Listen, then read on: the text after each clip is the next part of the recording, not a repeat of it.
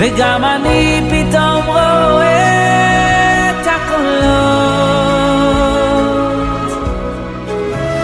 Hello and welcome to Kolot. This is your host, Rabbi Hillel Kappenstein, director of the Columbus Community Kollel, and it's a great privilege and honor to welcome all of you to Kolot featuring Howard Friedman, or Howard Tzvi Friedman, or Tzvi Friedman, depending what you call him. And today, I am very privileged to have, alongside myself, our very own from Columbus, Ohio, Howie Bagelman. So Howie, thank you for coming on to join us for this very interesting episode. I think I remember last time Howard and I were talking that he mentioned that you guys have relationships. So, how did you get to know Howard? Where do you know him from? Yes, I've been in this role at Ohio Jewish Communities the past about 8 years or so. But prior to that, I mean, not immediately prior, but soon, a little before that, I was with the Orthodox Union, the OU, doing their advocacy work. There's mostly state government relations also, but also some other stuff. Federal and international work, Israel advocacy, of course. Mm-hmm. And Tzvi Friedman was obviously a member of the OU leadership, late leadership, as well as a very important member of Maryland, Jewish community, where one of the states I was very focused on. And he also was very involved and is involved in AIPAC. So on all those three things, we interconnected and intersected at various points on each of those three places. So not from the golf course. That's not where you got to know him. No. I got to watch him at work, which is really as an Oscar, which is really impressive. Yeah, that's great. Now I can't speak to his golf game, but I can tell you his Afghanistan game is really top notch. Now he's the top. I mean, one of the nicest things about him is that there's nobody in the world that is too that it's beneath him to return a phone call or reply to an email or say hello. There's nobody that he doesn't feel that's important enough for him to acknowledge and treat like everyone else. Yeah, it's very special. You don't see that all the time in leadership, but he is one of those people who very much walks the walk and talks the talk in a very special way. Absolutely. So now, let me tell you about our guest.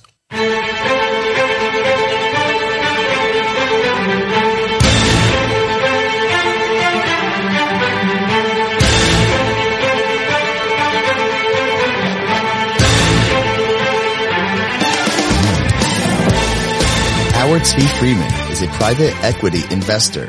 He is also a founding partner of Lynx Management, a hedge fund of funds. Mr. Friedman serves on the board of Sinclair Broadcast Group, one of the largest television broadcast groups in the country. He was the co-founder, publisher, and CEO of Watermark Press until its sale to Sending Corporation. From 2006 until 2010, Mr. Friedman served as president and then chairman of the board of AIPAC. In 2007 and in 2009, Washington Life magazine listed Mr. Friedman as one of the 100 most powerful people in Washington. From 2010 until 2012, he served as the president of the American Israel Educational Foundation, the charitable arm of AIPAC. He currently serves as chairman of the board of the Beth Medrash Gavoa Yeshiva in Lakewood, New Jersey, and as the honorary chairman of the board of the Union of Orthodox Jewish Congregations of America. He has served as chair of the board of the Associated Jewish Community Federation of Baltimore, president of the Baltimore Jewish Council, and as president of JTA, the global news service of the Jewish people. Mr. Friedman serves on a number of boards, among them Touro College and University System, Talmudical Academy, and the Simon Wiesenthal Center. Howard, thank you so much for joining Kolot. Sure, my pleasure to be here, Hillel. So, we wanted to, I guess for starting off, if you could tell us a little bit about who you are, where you're from, your upbringing, maybe a hobby or two. Tell us a little bit about who you are. Well, I'm from Baltimore, Maryland, born here in Maryland, been here my whole life, and like I like to say, I already own a cemetery plot here in Baltimore. So I'm a lifelonger, and I come from a child of Holocaust survivors. My father was born in Poland and came here after the war to New York, and right after he got married, moved down to Maryland. That's been my anchor of my life. I come from a very prominent Hasidic family, which, as you can see, I'm very Hasidic by looking at me. And no tie. No tie, exactly. Those are my roots. And but I've been privileged. I studied for 7 years at the yeshiva in Baltimore near Yisrael. I was not the best of students. For those of you that know me, probably find that very hard to believe. But I always had a little interest in politics. So my late mentor, Rabbi Herman Neuberger of blessed memory, would take me as a yeshiva student to city council meetings because he realized I wasn't studying too much in the Beit Midrash. And I needed something else to do. I think you studied Hillel even. You actually studied there. That's why he became a rabbi, along with Rabbi Morris, who I know from there, who was a great rabbi. But I was not the best studier. So instead, the rabbi took me the political route. That sort of sums it up. That's great. That's great. And what better way to get into that? We have alongside with us today to ask you questions, the head of Ohio Jewish Communities and our dear friend, Columbus's very own Howie Bagelman, who I want to turn it over to ask you a little bit more about your political work and advocacy. Well, before you turn it over, Hillel, let me say I was honored to work with Howie 20 years ago when he worked for the Orthodox Union and in different parts of his career. Now Ohio is lucky to have him, but he's an incredible public servant and an incredible political macher. Thank you. And I actually, you mentioned Rabbi Neuberger of blessed memory, and I actually remember meeting him my first week on the job. I went to Maryland to do some work, and I got a walk around the yeshiva with Rav Sheftel, actually, and then I got to meet Rabbi Neuberger, and he really was a very incredible, asking for the community. It was really, really amazing. And he taught you well, obviously, because you've been doing this now for a long time. I can't believe it's 20 years for me, at least, but you've been doing it even longer, maybe a little bit. Not so much longer, I don't think. 37 years I've been doing this now. Really? Wow. In a systematic way since I started with Excellent. That's amazing. So that leads to my first question really is, I think since I've been doing this, and obviously you've been doing this, there's been a little bit of a public murmuring all the time about, are we seeing a change in support for Israel? Is it one party over another? Is it really staying bipartisan? And this again, we have these conversations. Now it's there's a Republican senator holding up Iron Dome funding. Previously it was a couple of Democrats on the other side doing a couple of things. And you go back to the Bush years, the Reagan, the first Bush years, the Reagan years, and then Carter, and way back when. Have you really seen a change in the bipartisan commitment to Israel over that time? No. Yes and no, right? I have not seen a change in the bipartisan commitment to Israel. The bipartisan commitment to Israel is still there strongly, right? You have people in the House, for example, led by Steny Hoyer, the majority leader, who are incredible leaders when it comes to Israel, right? Senator Menendez in the Senate. I could go on and on of our non-Jewish friends, especially, who are incredible in the Democratic Party in a commitment to Israel. In the Republican Party, the same way, from Kevin McCarthy and Mitch McConnell. I mean, incredible friends of Israel. So the bipartisan support is still there. And even in the Democratic Party, where you could talk about the issues, the overwhelming majority of Democrats are still very pro-Israel. Now, that's the yes. That's the no. The yes is, had there been more people on how have come up and have been anti-Israel, especially the Democratic Party? The answer is yes.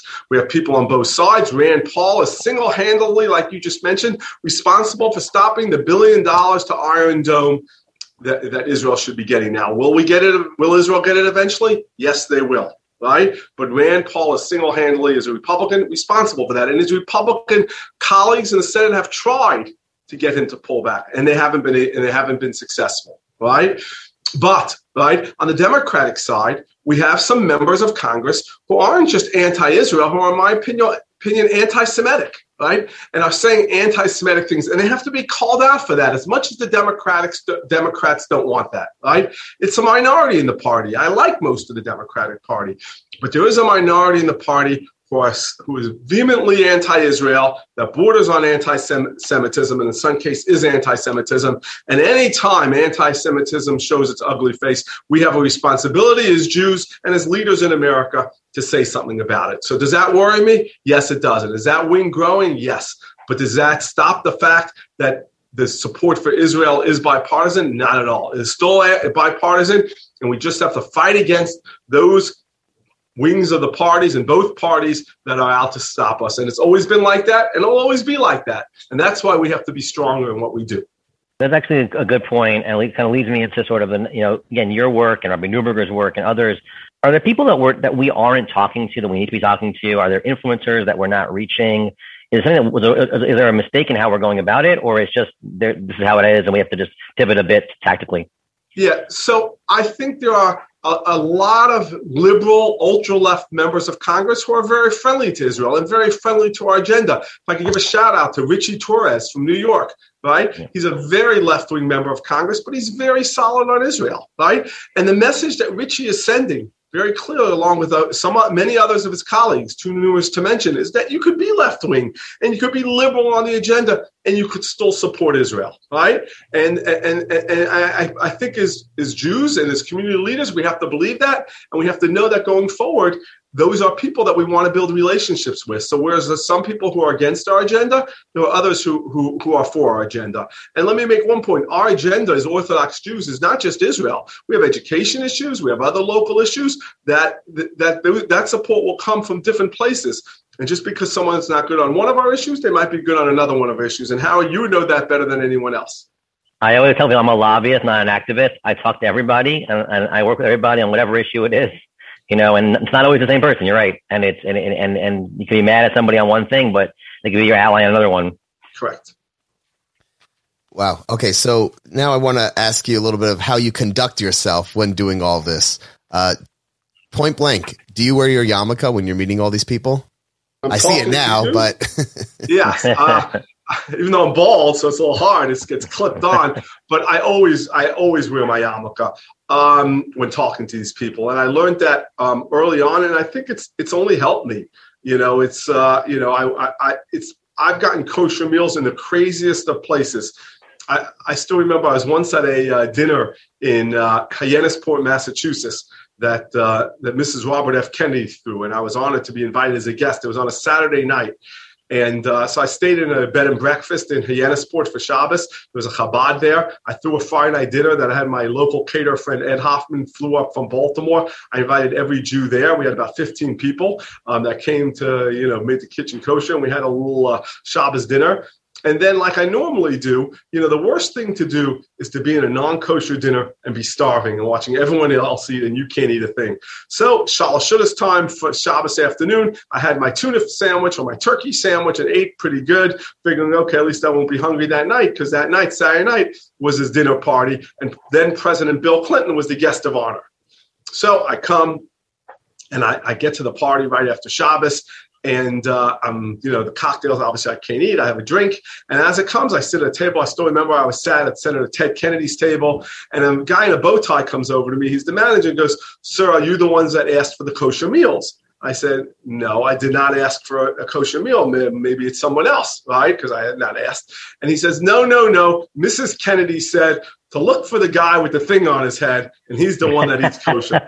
I'm very good friends with her daughter, Kathleen, still today, Kathleen Kennedy Townsend. And Kathleen, I'm sure, told her mom that her friend Howard and his wife, Chaya, only eat kosher. So Mrs. Kennedy had two kosher meals, not even on my request, shipped in from Boston to Hyannisport, where she had it for us. So I forced myself to eat it because she went through the trouble, even though I wasn't that hungry anymore. But there in Hyannisport, I had a kosher meal. Now, I was once in India, and the ambassador Mulford, who was the U.S. ambassador to India, threw a dinner party in my honor. I was president of AIPAC at the time. I met with the prime minister of India. I had all the top meetings, and I ate, again, tuna in my room before I went anywhere. Before I went to the dinner party, I had my tuna fish sandwich. Man, I got to tell you how much weight I lost on that 6-day trip. But as I'm sitting down, and the ambassador's chief of staff comes over to me and says, "Mr. Friedman," she shows me a meal. "We flew in this meal from you from London. It's under Kadasya Hashgacha." She didn't say that. I was able to read the Hebrew. I said, "Yes, this would be perfect." And even though I had my tuna fish sandwich, I finished everything on that meal because I hadn't eaten more than a tuna sandwich in 4 days, and I was starving. But the ambassador, knowing I kept kosher, me not requesting it, them doing their homework, flew in a meal from London for me, which I was able to eat. So wearing my yarmulke has helped my eating. That's the main point, but also helps me being recognized always in Capitol Hill, because I've always worn a yarmulke. I can tell you one last story of it being recognized is right after President Obama became president, he came to Maryland, and I was invited to meet with him, and I wasn't able to. So 2 of my kids had never met him. 2 had, 2 hadn't. And I got them in the clutch to meet him in advance. And the way these work is he was giving a speech. There's a clutch, as Harry knows, of 30 people or so. And my 2 kids were in it. So they all introduced. My 2 kids were the last ones. They go, Mr. President, Alex and Gabrielle Friedman. And the president looks and goes to them, any chance you guys Howard Friedman's kids? And they go, yeah, he's our dad, right? Where is he? My son said he had to work today, right? Yeah, I'm sure the president was happy to hear that one. Anyway, everyone thought I was such good friends with the president. But the bottom line is he saw my son Alex wearing a big black yarmulke come in. It didn't take a genius, right? And I wasn't so close with President Obama, but he knew me. That he's in Maryland, that he sees a kid named Friedman with the yarmulke. It must be Howard Friedman's kid, right? And that was it. But the story went around that Barack Obama and Howard Friedman were best friends because he even recognized his kid. Is it true that he sent you a football that says to Howard from Barry? Is this story true? No, there's no truth to it. I think he stopped calling himself Barry a long time ago. The closest I have, if you look on my wall there, is when I was in the Wall Street Journal with a picture of him and me about Iran. He did send me a note saying, Howard, nice to be with you, Brock. And I was obviously one of his aides did that. So that's how it works there in the White House. Okay, so you covered the yarmulke, excuse the pun, but I want to get to other parts of Torah observance. Let's say Shabbat or any other mitzvah. You mentioned kosher, but what about Shabbat? That's usually something that a lot of people struggle with. Has that ever gotten in the way? Let's say someone wants to meet with you on Shabbos. What do you do? Sure. I've been many times invited to meet with elected officials in Shabbos. President Clinton once came to Baltimore in Shabbos, and they invited me to the meeting. It was at a downtown hotel. I said, I'm sorry, I can't go because of the Sabbath. They go, no, we did our homework. Right? We get you a room in the hotel and you get late checkout Saturday. You won't have to leave till after the Sabbath. And that way you could be there. I said, I'm sorry. You're right. But I don't do political things on Friday night. I don't leave the house on Friday night. That's my custom. And I stick with that. Okay. Well, very good. I want to know if you could also tell us the story, which I know you've mentioned before, about I think you had, for those who are not familiar, Howard, you come from a Hasidic background, so I'm sure you've heard of To'ameha, Friday afternoon. So I've heard that President Obama wanted to have a To'ameha with you on Friday afternoon. Tell us that story. At my house Friday afternoon, except we didn't serve kugel. So my 2 senators, Barbara Mikulski and Ben Cardin, 2 of the great lions of pro-Israel leaders, Senator Mikulski, who's retired by now, Senator Cardin, who's a senior member of the Foreign Relations Committee, both one Jewish, Senator Cardin, Senator Mikulski not, but both top-notch friends of Israel, asked me to have a fundraiser for them. And of course, I was willing to do so. 2 very good friends of Israel. And we strategized and we wanted to raise a lot of money. And the only way we could raise a lot of money was by having a good speaker. And we decided the best speaker to have was President Barack Obama. So me and Senator Cardin went to work on getting him. And sure enough, after a couple of weeks, they agreed the White House agreed that President Obama would come, and they'll let us know the date soon. A couple weeks later, we get a call. He could come Friday afternoon, September 17th. I'm making up the date. I don't remember the exact date, but it was a Friday afternoon. And I said, okay. And they said he'd come for dinner, but it'll be an early dinner. Great. He could be at your house at 5 o'clock. We'll call for 5, and he could be there from 6 to 8. It's going to be a full 2-hour dinner. He's giving it 2 hours. I looked at my calendar, and Shabbos came in, Shkia was 7:17. So I said to the guy, that's very nice, but is it possible we could call the dinner for 4 o'clock? I know it's a little early for dinner, but that way the president will be there from 5 to 7, and that would work out a lot better. And the guy said to me, no, sir, you don't understand. You must not have done this before. The president of the United States does not change his schedule for people. People change their schedule for the president of the United States. So you could change yours. I said, the only problem I have that my schedule was set 3,000 years ago, so it's impossible for me to change it today. The guy thought I was crazy. I explained to him I'm Sabbath observant, and I cannot change that schedule, and it must be changed. If not, I just can't do the event. So a week later, I get a call from Jack Lew, who was then Secretary of the Treasury, recounting what happened after I told the guy this. He goes, Howard, you'll never believe what happened. Because I have to hear from you what happened. And I told him what I told the guy. He says, well, the guy went to his boss, the political director, and said, this nutcase says the president has to change his schedule for him because he's Sabbath observant and the president has to come and go before Sabbath begins. What do I do? He goes, well, let me ask the chief of staff.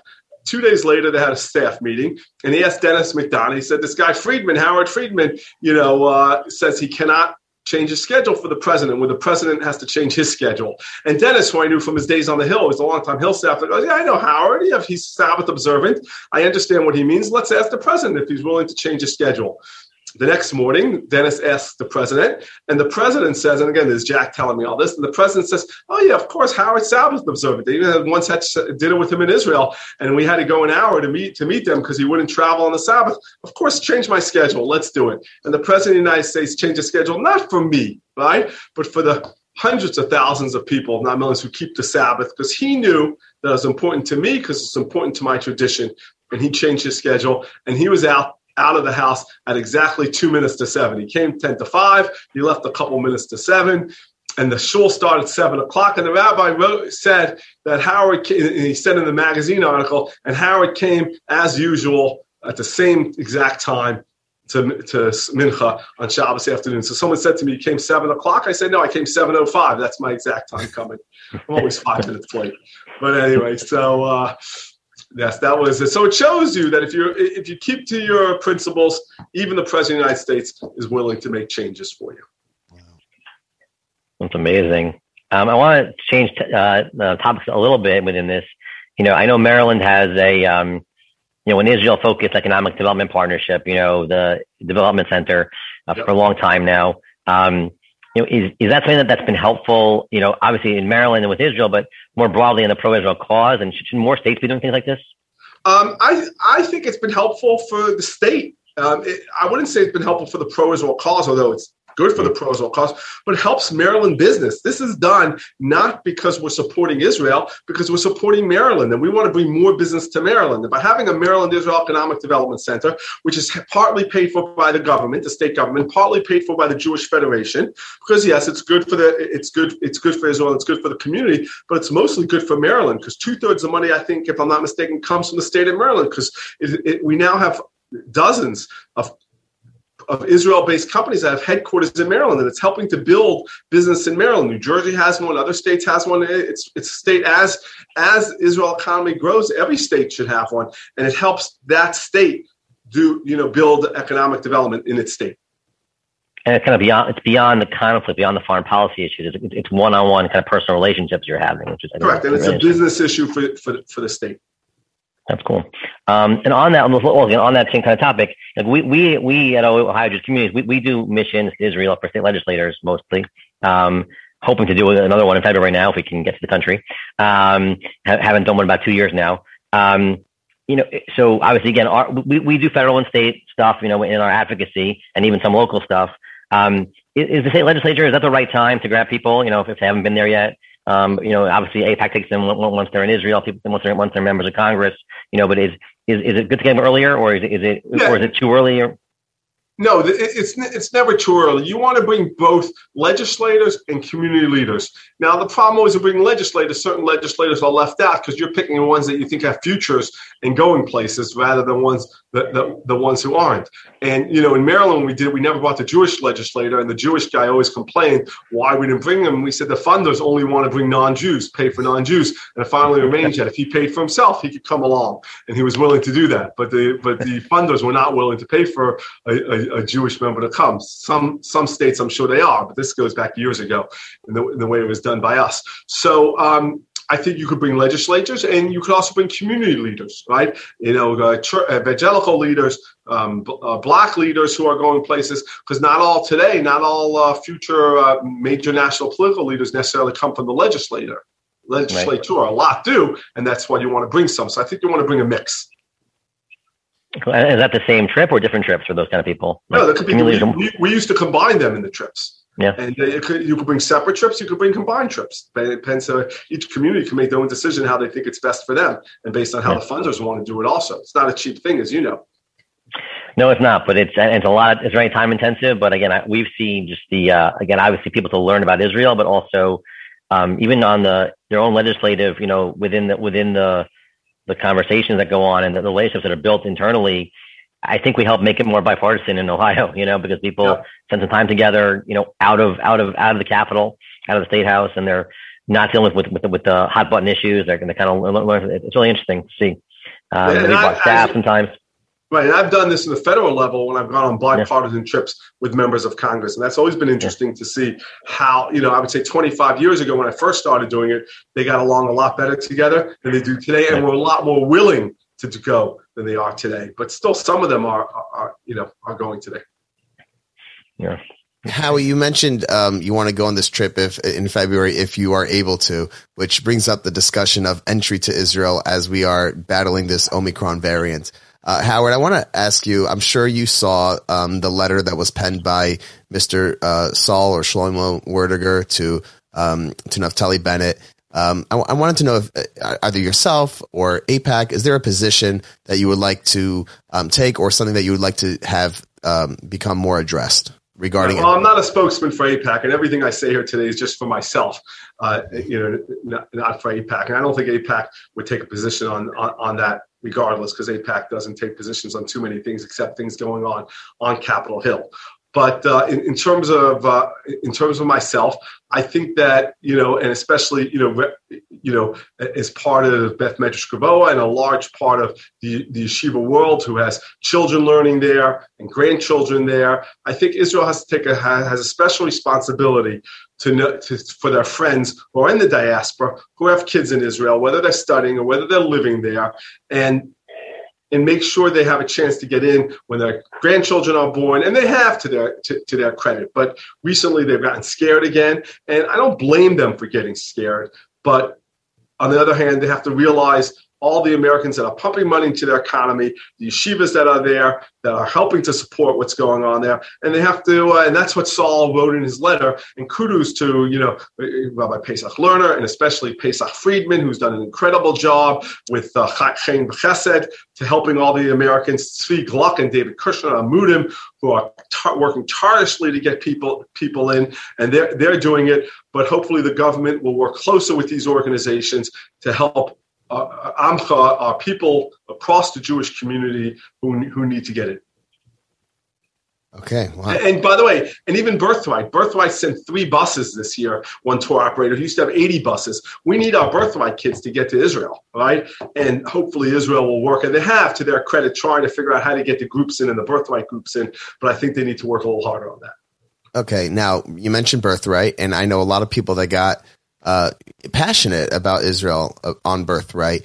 I'm wondering if you are noticing a little bit of a decline regarding the level of passion with younger people, let's say under 30 or so. Is there a little bit of a decline of, how much they, Jews, whether they're Orthodox, conservative, or however they identify? Well, the problem is very simple. The college campus, where they're coming off on. Yes. The decline is coming from the college campus. And therefore, we have to work harder, right, to make sure that our brothers and sisters on the college campus have an opportunity to come closer to Judaism. And obviously, the Wolfson Foundation does that more than ever. And Hill is working very hard at doing it. Chabad on Campus is doing it. And the one place the Jewish community really gets along is on college campus. The Israel, what's called the ICC, the Israel Campus Coalition.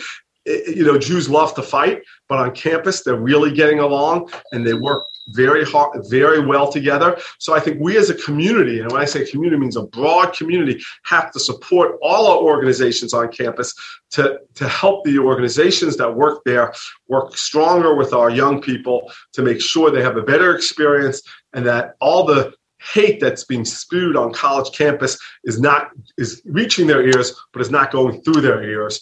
And I hope that can happen. But there's no doubt we're up for a big challenge on college campuses, and I think that's what's causing it. Howie, I want to turn it over to you before I get my last question in, but go ahead. Sure. No. So actually, you may have seen, Tzvi, that Governor DeWine here in Ohio actually sent a letter to all 111 college and university presidents in Ohio, public and private, focusing some of on the anti-Israel piece, but mostly on anti-Semitism on campus, and asking the university administrators to really step up and on the physical safety side, of course, but also on bullying and on ways to make people feel safe on the campus. And that there's obviously stuff that our elected officials can do, and then there's stuff that we can, as a community, can do, like you mentioned. But that brings me to my last question from my mind is, you brought this up a little bit, or you touched on it in what you said just now. Kind of like, Hasbara, sometimes it gets a bad rap. People can say, let's change our Hasbara, let's fix our messaging, or the messenger sometimes even, depending on who's in government and whatever else. But, what is the best message you've kind of seen on the pro-Israel front in all the years you've done this? Is it something you've ever seen that to change somebody's mind or open somebody's mind in a different way, that someone was opposed, they changed their mind, or they were ambivalent and became a supporter? I understand the last part of your question, that someone became a supporter from what? I'm sorry. I think if someone was whether you're ambivalent about Israel or they were anti-Israel even or anti-specific policy, and then I was doing advocacy with them and they heard a message that resonated with them. Yep, I thought that was your question. I'm sorry. Yeah. Senator Jesse Helms, right, who was for 20 years a non-supporter of Israel. And there's a man named Bobby Jacobs in Staten Island, right, belongs to the Young Israel of Staten Island. He did a lot of business there in North Carolina. And he made a business relationship with some of Helms' people. And once he got to know Helms well and supported him because of business reasons, he went to bat trying to lobby Helms for Israel. And he convinced Jesse Helms to take a trip to Israel, which he accompanied him on, right? And in that trip, Jesse Helms changed his mind and spent the last 10 years of his career in the Senate as a supporter of Israel. One person was able to make that difference, a guy named Bobby Jacobs, may he be well, who is an elderly gentleman today in Staten Island, New York, because he believed he wanted to make money, which is hence why he made a relationship with Senator Helms, but Israel was always first on his agenda. When he had an opportunity to act, he did. He took Senator Helms to Israel, and he changed around Senator Helms. There's a few different examples like that, but that's the one who was the most prominent because he was head of Foreign Relations Committee, and an incredible change that Bobby made. So it was relationship based. You're saying it wasn't a message per se. It was more to build the relationship first. The relationship allowed him to deliver the message, but it was the week in Israel that changed Jesse's mind. Bobby was not able to change it for the 4 years, a couple of years before that. He had the relationship. It was Bobby asking Jesse to go to Israel, and then Jesse hearing the message in Israel that changed his mind. Gotcha. So is it going to Israel? Is that the best that is probably the best way to get someone to change. Doesn't always work. I know plenty of people went to Israel and it did not change, but it's generally usually the best way. We had my first mission we did here, actually, we went back in 2015. We had somebody come, a legislator, and they said when they got there, after a few days there, they said to us, I didn't realize the truth was so complicated. I didn't know enough. And now that I have to be an ambassador for the truth when I get back, which wasn't necessarily always with quote unquote what we wanted, but it was far from where they had been. Yep. 100%. Okay. Thank you. So in closing, first, I want to again thank you for joining our show. And as a closing question to you, Howard, it says on your bio also that you currently serve as chairman of the board of Beth Medrash Gavoa in Lakewood, New Jersey. And we actually just had Aaron Cutler on Kolot, was it 2 episodes ago? So it's nice to see not just someone from the inside, but also someone like yourself from the board, the outside. But you mentioned you learned in Air Israel. So I take that as you're not an alumni of Lakewood. So then how did you get into it, and why did you decide to take the most powerful lay position of a place that you didn't go to? So, it's very interesting. I'm someone who supports Torah all around the country and wherever I can. Many years ago, Rabbi Aaron Cutler, who's an incredible visionary leader of the Jewish people, I knew him as little Aaron from camp. Right? He was a year or two older than me. I knew him from the camp days, and we had a casual relationship our whole lives. And when he joined the yeshiva as CEO, he asked me to help on the political end. And I started helping them on the political end for the yeshiva because I wanted to support Torah. And of course, contributing a little bit. I had an event in my house for the yeshiva. And after helping them a bunch, they asked me to join the board of the yeshiva. And once they sucked me in, I couldn't be stopped. Because when I traveled the country, when I was president of AIPAC, every community I went to, I went to Columbus. I saw Near Israel had a kollel there, and Near Israel had one in Atlanta, and Near Israel had one in Cincinnati originally. But everywhere I went, Torah was being built by Lakewood Yeshiva in America, the Beth Medrash Gavoa, right? And I said to myself, I didn't go there, but how do I not want a part of it? So I started getting more involved in raising money for the yeshiva, the spread of the Torah, and one thing led to the other. And one day they got really desperate, and they couldn't find anyone else to be chairman of the board, and they came to me and they asked me. So I said, okay, I have to do it. It was really Shimmy Glick's fault, the great legendary Baltzaka Shimon Glick, who forced me into it, and I'll always forgive him for it. But and I've had the great privilege to work with people like Hagayin Makil Cutler Shlita and the other Rosh Yeshivas who literally give day and night for Torah. And I see all these guys who go across the country and really dedicate their lives to spread Torah in America. So I try to do my little part to help with that. Right. So we're both crossbreeds, I guess you could say. I went to Ner Israel for high school, but I was in Lakewood the last 6 years. But in all even though I never went there, I have 3 generations of my family who studied there. I had 2 uncles who studied there early on. I had brother-in-laws who are there. I've had many nephews and nieces there. Today I have 2 nephews there. My brother's son is there, and my sister's son is there. So I have many. I've always had generations of my family there. How could you not in the largest yeshiva in America that has 7,500 plus Talmidim students? Right, 6,500 married, 1,000. Well, it changes daily. Obviously, there's a wedding, but it's generally about 70. Now it's about 7,200. In the beginning of the semester, I'd have to look it up. 6,200 and change married, and about 12 to 1,300 single. So it generally goes between 1,050 single and 1,300 single, beginning of the Zman, the semester, to the end, as they get married. Aaron mentioned on our show that Lakewood also became some sort of like an epicenter for healthcare, that Chemed was the largest vaccination site in the region. Was that ever part of BMG's work, or it just kind of came out randomly? Yeah, well, listen, BMG started Chemed, put up millions of dollars and really accessed its line of credit and its personal guarantee to start Chemed. And it's really Rabbi Aaron Cutler whose vision started Chemed, and on behalf of the yeshiva. So we become that because of the talent it's become, and Chemed has done the health, that type of health services that other towns who aren't as cohesive haven't been able to do. But, with Rabbi Aaron Cutler's leadership and the town's cohesiveness, we started something like Chemed, and Chemed has gone to great heights. Yeah, that's great. We had the privilege to welcome Aaron here in September, and we just saw him, was it now 2 weeks ago in Florida? I have to say, Howard, I was wondering when Gary spoke, Gary Torgo spoke about that golf story. I couldn't help but wonder, were you at that meeting also? And did you end up going golf with President Obama? Who's Gary Turgo? Gary Turgo. My dear friend Gary Turgo. I actually was not invited to that meeting. Do you know why? Because I was invited to the meeting 6 weeks earlier. And I was there. Gary was there too at that meeting. And unfortunately for me, or fortunately for me, I got into a fight with President Obama because for 10 or 15 minutes we fought. I was the only one in the room who criticized him on Iran. Most of the quote-unquote Jewish leaders in that room said, "Oh, you're doing a good job, Mr. President." Now, that was Gary's first time in the White House, meeting with the president. That was my many time. So I had no problem standing up for my community and fighting with the president and telling him why I thought he was wrong. And to his credit, he took it very good. But his staff did not take it so good. So I was banned from the White House afterwards. For 9 months, I wasn't invited. I used to be invited every month to the White House.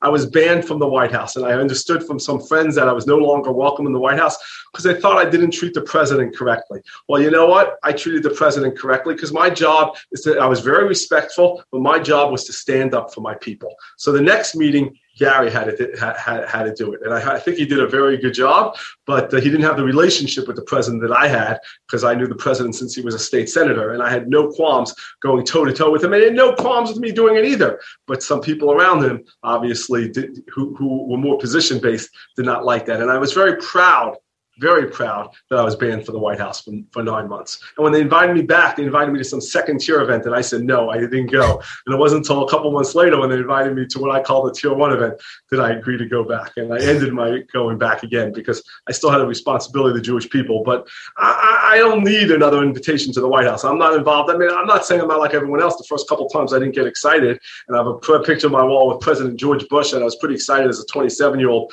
sitting around the table with the President of the United States. Don't get me wrong. Right? And I've been there many times, but like everything else, it wears off after a while. And thankfully at that point that I prepared for hours for that meeting. And I was, because I'm not such a smart guy, right? And compared to President Obama, who's a very, very smart guy, I really prepared. And he knew it as well as I did. And for him, Iran was one of many issues. For me, it was my issue. And I literally spent hours and hours preparing for the meeting. So I think my job was there to fight for my people and fight for my community, my general Jewish community. I hope I did that. And that's what I'll continue to do at any opportunity I have. It's a little bit of a hypothetical question, but do you think, putting his staff aside, do you think he could have been swayed? No, he believed he was right. He really went back point by point, and he believed in his heart that what he was doing was the right thing. He was not trying to hurt Israel in any step of the way. There was a true disagreement on what was the best way to control Iran, and he believed he was right. I don't believe in that step. Now, I could bring up some issues I had at the UN at the end, and with the president. But in terms of Iran, he believed what he was doing was right and it was the best interest for America for sure. Right? Because his job was not, and ultimately probably for Israel, but his job was not to just do what was best for Israel. His job was to do what was best for America. Right. And your job at that meeting was to do what you felt was best for the Jewish people. So correct, and America. And I disagreed with him on what was best for America. Right? And because of our ally Israel. Oh, so you're not taking the standpoint that you only represent Jews and Israel. No, I don't represent Israel at all. I only represent Jews. I don't represent Israel. I represent American Jews and what's best for the U.S.-Israel relationship, for U.S. and Israel together. Mm-hmm. Right? I know sometimes it's not necessarily what's best for Israel. Right. No, that's great. Wow. So this was very exciting, and we're very thankful and appreciative that you came on our show. I see that your wife's the judge, so maybe the next request might go to your better half. We had a judge on a couple of weeks ago. She's much better. Thursday was her last day as a judge. She retired from the bench after 21 years. Today is her first day in her new job. She works at President Biden appointed her the Justice Department, where she's director of criminal justice engagement and something else. I did not know that. Okay. The invitation is on its way. Right, okay. I'm not sure she's ready to do podcasts yet. Give her a month or two to get settled in Washington, and then she'll see where she's at. I'll tell Yehuda Neuberger that we got your wife before we got Ann, and we'll see if that could speed the Ann process. Is incredible. If you get Ann, more power to you. She's busy saving our country because those terrorists are coming after us in cybersecurity. They're coming after my companies, and but that I'm not as worried about. But they're coming after our hospitals, and they're putting lives at risk. So Ann's job is incredibly important to save American lives. Wow. Besides to save our business culture, which I care about, but the lives are even more important. Wow. So many people in Baltimore, Orthodox Jews, Torah observant Jews, are making such a Kiddush Hashem on a public platform. So more power to you guys. Hashem should bench you and your family. The women are a lot better than the men, that's for sure. That's what they say. Amen. Okay. Thanks for having me. Thank you. Thanks. Take care. Bye, Howie. Bye, Ellen. Bye. So that was some way to end. My wife was just appointed by President Biden. Did you know that? I did not know that. No, that's very, very recent. I think that's great. I mean, for many reasons, obviously, it's great, but there's a lot of Baltimore Jewish community people are really obviously. Silver Spring always has people, and the suburbs have, but Baltimore has a lot more now. The Jewish liaison for the president is from Baltimore. It's really interesting. So what was your highlight? What were some of the things that stuck out? I thought the way that he goes about it, again, I got to see some of it up front, in personal and previously, but to hear him talk about the way that he goes about his advocacy with nuance and, I thought the story about, how people treat him differently because he respects himself, quote unquote, and he has certain observances, and again, from the Kennedys to the president, I think was really amazing. And it's something that I've certainly seen it on different levels also, but it's really an amazing thing to see at the highest levels. I thought the way that he's able to, have the compartmentalization of, we can have a friend on this issue and an enemy on this issue, and we can have someone who's, changed their mind. And we live in a culture now, this Twitter culture of, of everybody's mad at everybody and everybody's screaming and yelling. And, you're either with me 100% or you're my enemy. You're a traitor to the cause. I thought that was really, it's just how we try to do our work in our organization, but, it was really, I think it's important for people to hear that and see that you can have people can change their mind. They can make mistakes. They can make amends. They can do tshuva. They can, you can even change their principles on some level. And that even if they don't change their principles, we can work with them on this issue, but not on this issue. And that's also okay for the community. The way he said, I was here with the resident fighting with him. And then 9 months later, I came back and still did my work. I think those kind of relationships are important to have. Right. And I love how he didn't give up. He took someone, I forgot the name, 20 years after not supporting Israel, but the trip did it. I mean, I love the fact that he didn't give up after all those years. Yeah, that was an amazing story about Jesse Helms. Senator Jesse Helms, an amazing story. And again, that person, they just show you again the people who are in this, who were in it for other reasons can really have influence. You know, that was the famous story of Harry Truman and his business partner, A. Jacobson, but just people can really have that opportunity, you know, to have an influence. You know, they're put in a space for some reason.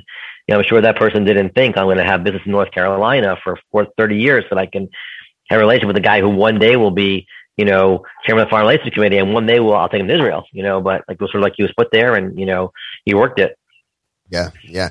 Now I'm curious, you know, you and I are going to be on our next episode. We're going to be talking with hopefully Jason Greenblatt, which is going to be exciting. I'm curious if we're going to pick up on a similar work ethic of, you know, zeroing in on the issue at hand and not letting past or future things get in the way.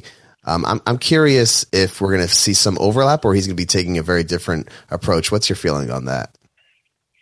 I mean, I think on the stuff that he's known for, you know, the Abraham Accords kind of stuff, I think it is. It was really able to look at things in a new way and again, look at things. Again, this is what we're focusing on, this relationship issue, this game changing issue actually really, you know, but this thing, we're not worried about other pieces. I'm talking about, you know, this country or that country or this other thing or that other thing or this negotiation.